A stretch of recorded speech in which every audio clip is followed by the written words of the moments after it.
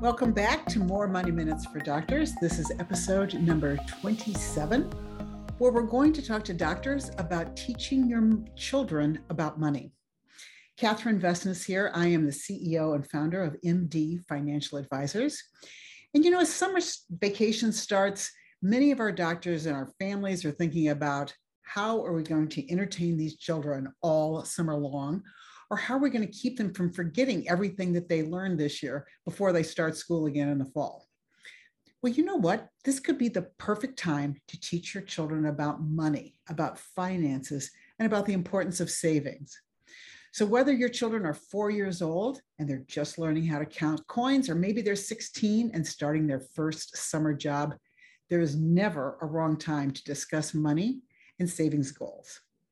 Now, for further questions, or if there's something you'd like us to cover in a future episode, please reach out to us at info@mdfinancialadvisors.com.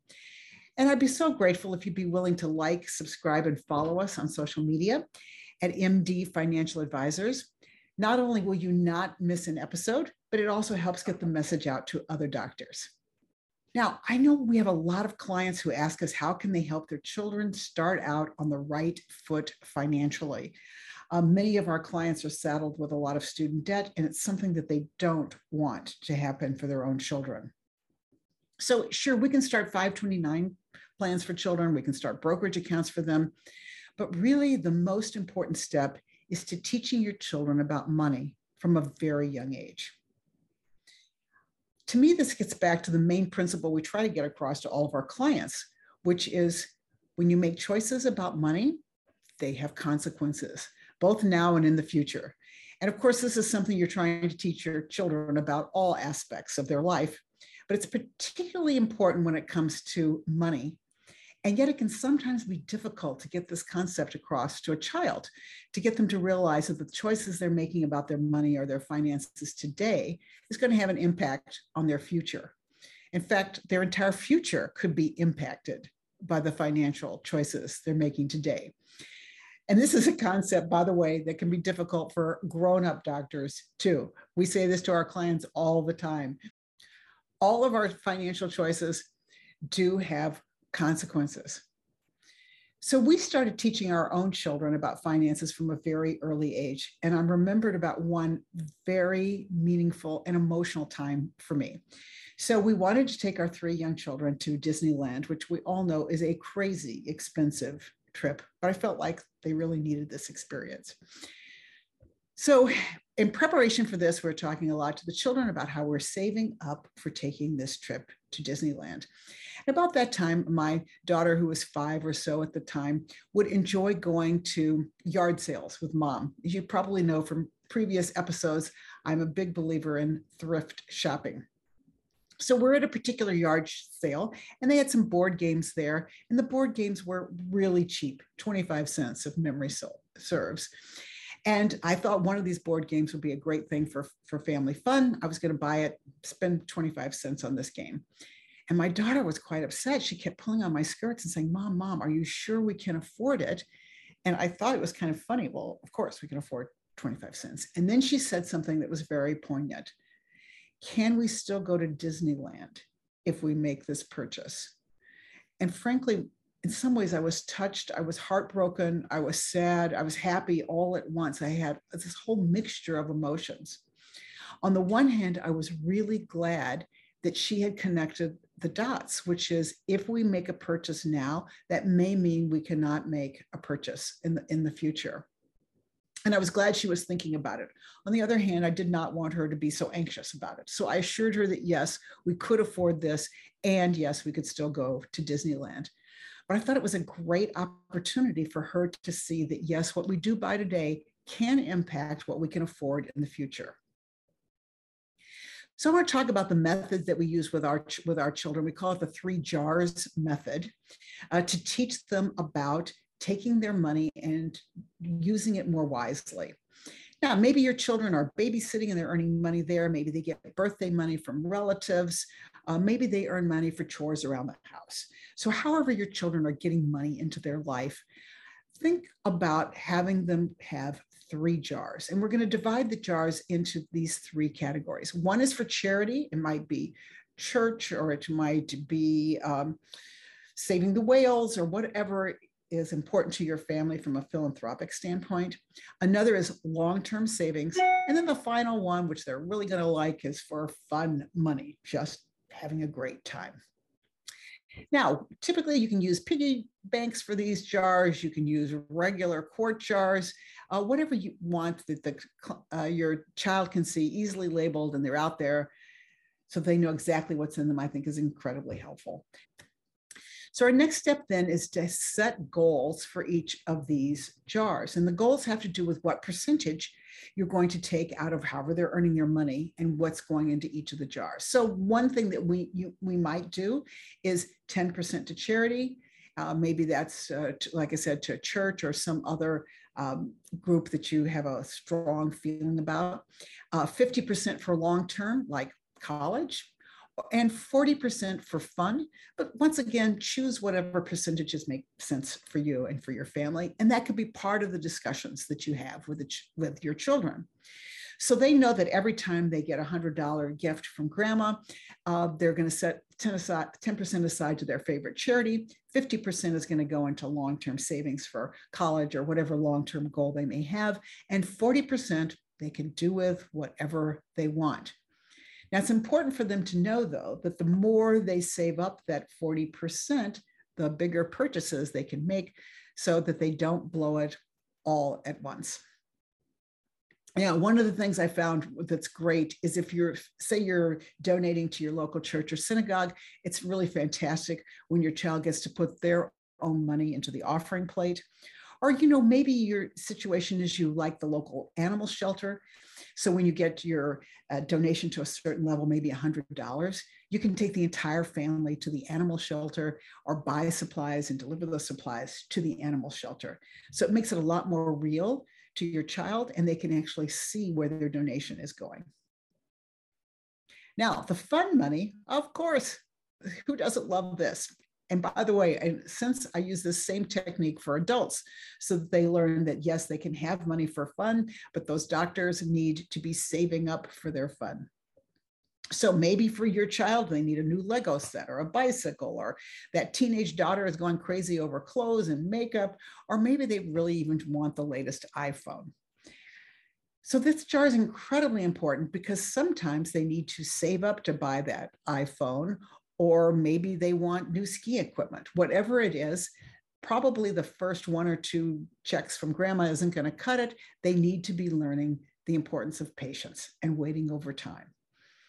This is where we teach them delayed gratification, something that's very hard in our society today. Our children are not brought up with the idea of delayed gratification. So when your child comes to you and tells you they want to go to summer camp, and that wasn't in part of the budget, but they can certainly help pay for that. Teach them that by saving money into their fund jar over time, they can get up to the amount that they need for summer camp or whatever it is. Or likewise, maybe this is a good time to teach them the importance of side gigs at an early age. Side gigs, by that I mean, maybe they can do chores around the house to earn some extra money. And anything that could help them get to their goals faster. Great time to strategize about how they can be increasing the funds that are going to go into all 3 jars. Now, the long-term savings, frankly, is usually for college. But if your family thinks it's important, you could consider this as financial independence money, because let's face it, it is never too late to start saving for financial independence. And I'll be talking about an idea in just a minute that we have for that. Now, once the dollars in these jars gets to a certain level, you may want your child to actually open a bank account. I don't know what that level is. Maybe it's 500, maybe it's 1,000, whatever you feel comfortable with.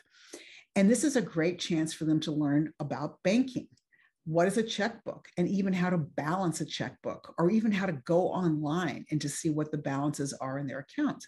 Once again, it's all part of this great training that giving them about their finances is such an important life skill. Now, especially when it comes to long-term goals, once again, when they're over a certain amount, whether it's 500, 1,000, 2,000, whatever you think, you might start suggesting opening their own 529 plans or even their own brokerage account. And this is where you can start helping your child invest their money to see how much faster it can grow when it's in the market and they can get some real firsthand experience about investing in the real world. So this is a good time to teach them about what is a mutual fund and how do you invest and how do you open up these accounts. And I would recommend some low-cost ETFs if you're doing this, and particularly ones that don't have a trading charge, so that there's no real expense in getting them into it. But it's also going to show your child that markets do go up and yes, they go down, but putting a little bit aside over time can help them reach their goals. Now, one idea that we've been using with some of our clients that I hope might work out for you is doing a Roth IRA. So once your children start actually earning money, they might qualify for a Roth IRA. So if you remember from our previous discussions, a Roth IRA is a special kind of investment account where you pay the tax up front and then you never have to pay tax again. Here's how this would work. First of all, your child has to be earning money. So maybe it's babysitting. We actually had a client who had triplets, and those triplets were in a TV ad. And so the triplets got paid some money from being models, which I thought was absolutely fantastic. Because that money that was earned then qualified them for putting money into a Roth IRA. So these are post-tax retirement accounts. And of course, like all retirement accounts, there are penalties for early withdrawals. So you only want to put money in here that your child can really safely put away until they're retired. So we're talking about a very, very long time. So whether it's a summer job, mowing the lawns, babysitting, or what have you, maybe even working for mom and dad's business, however they're earning money, this could work. Now, I would encourage you to work this out with your accountant because you want to make sure that you're dotting the I's and crossing the T's here. But your child could contribute up to $6,000 a year into their own Roth IRA, assuming they made $6,000 this year. Now, if they only made $2,500 from babysitting this summer, then they could contribute up to $2,500. Now, I love the idea of doing this because some of our parents will encourage their children to take their $2,500 and maybe save it for various things, our 3-jar method. But the parents themselves then will put the $2,500 into a Roth IRA for their children. And this has a huge impact on getting your own child to financial independence. So let's just say, hypothetically, your 5-year-old is modeling and has made $3,000 this year. And let's assume that we can get a 7.2% interest. I'm only using that number because every 10 years, if we have 7.2% interest on that money, the money doubles. So if your 5-year-old just once put $3,000 into a Roth IRA and left it there, investing, earning 7.2% every single year, it's going to double every 10 years. And would you believe it that by the time they're 75, that $3,000 is actually going to be worth tax-free $384,000. Yes, I know it's astonishing, $384,000. That is just from one investment. So if you were doing this over a couple of years, you can see that by the time your children are ready to retire, they'd already have a head start on this because they started very young, putting some money into the Roth IRAs. Now, one last story. Obviously, my children come from a financial family. This was a very important part of our life lessons. But when they were in high school, we wanted to take them to Greece to meet with their grandparents, back to the old country. And I noticed as we're sitting out at a taverna one day that they're getting in a little bit of an argument, a friendly argument. As I said, they were all in high school at this time. And it was very interesting to listen into this argument, because what they were doing were they were actually having a bet with each other on who was going to be the first millionaire out of our children. I thought it was hilarious. And that what's interesting now, all of our children, of course, are grown, is that 2 of our 3 children are already millionaires, and the 3rd is well on his way. So as a parent, I actually found that very relieving that my own children have their sense of financial security. They know how to take care of themselves. They know how to manage their money. They know how to bring themselves a sense of security, and that they don't have to rely on the bank of mom and dad. So in conclusion, No matter how you decide to teach your children about money, the very most important thing you can do is to lead by example. And I think that's important to let children know about the choices you're making. Yes, you want to buy a vacation place, but this vacation place is going to be expensive, and that may mean you may not be able to take the kind of trips that you've been taking in the past. Or maybe your children can go to summer camp for soccer, but they can't go for summer camp for soccer and for hockey. They have to make choices. And there's going to be pros and cons in every financial decision that you make. So it's perfectly okay to let your children see some of your thought processes on the choices that you're making financially, because it's going to have a big impact on them and how they're treating money in the future. It's also good to let them know that you take advice from experts. You may be brilliant as a doctor, but you can all use some help when it comes to making good financial decisions that may be outside your expertise. And if you've been listening a while, you know that I have a passion for doctors and a passion for helping doctors get very secure financially. I grew up in a medical family, and my stepfather was the proverbial rich doc on paper who actually turned out to be a broke doc. It was devastating to my family, and I don't want that to happen to any of our clients. So if you have any questions about the things we've talked about today or the methods that we're using in this episode, or maybe you just want to put some of these steps into action for your own children, please reach out to us and we'd be happy to set up a meeting. Until then, please take care of yourself, stay healthy, and prosper.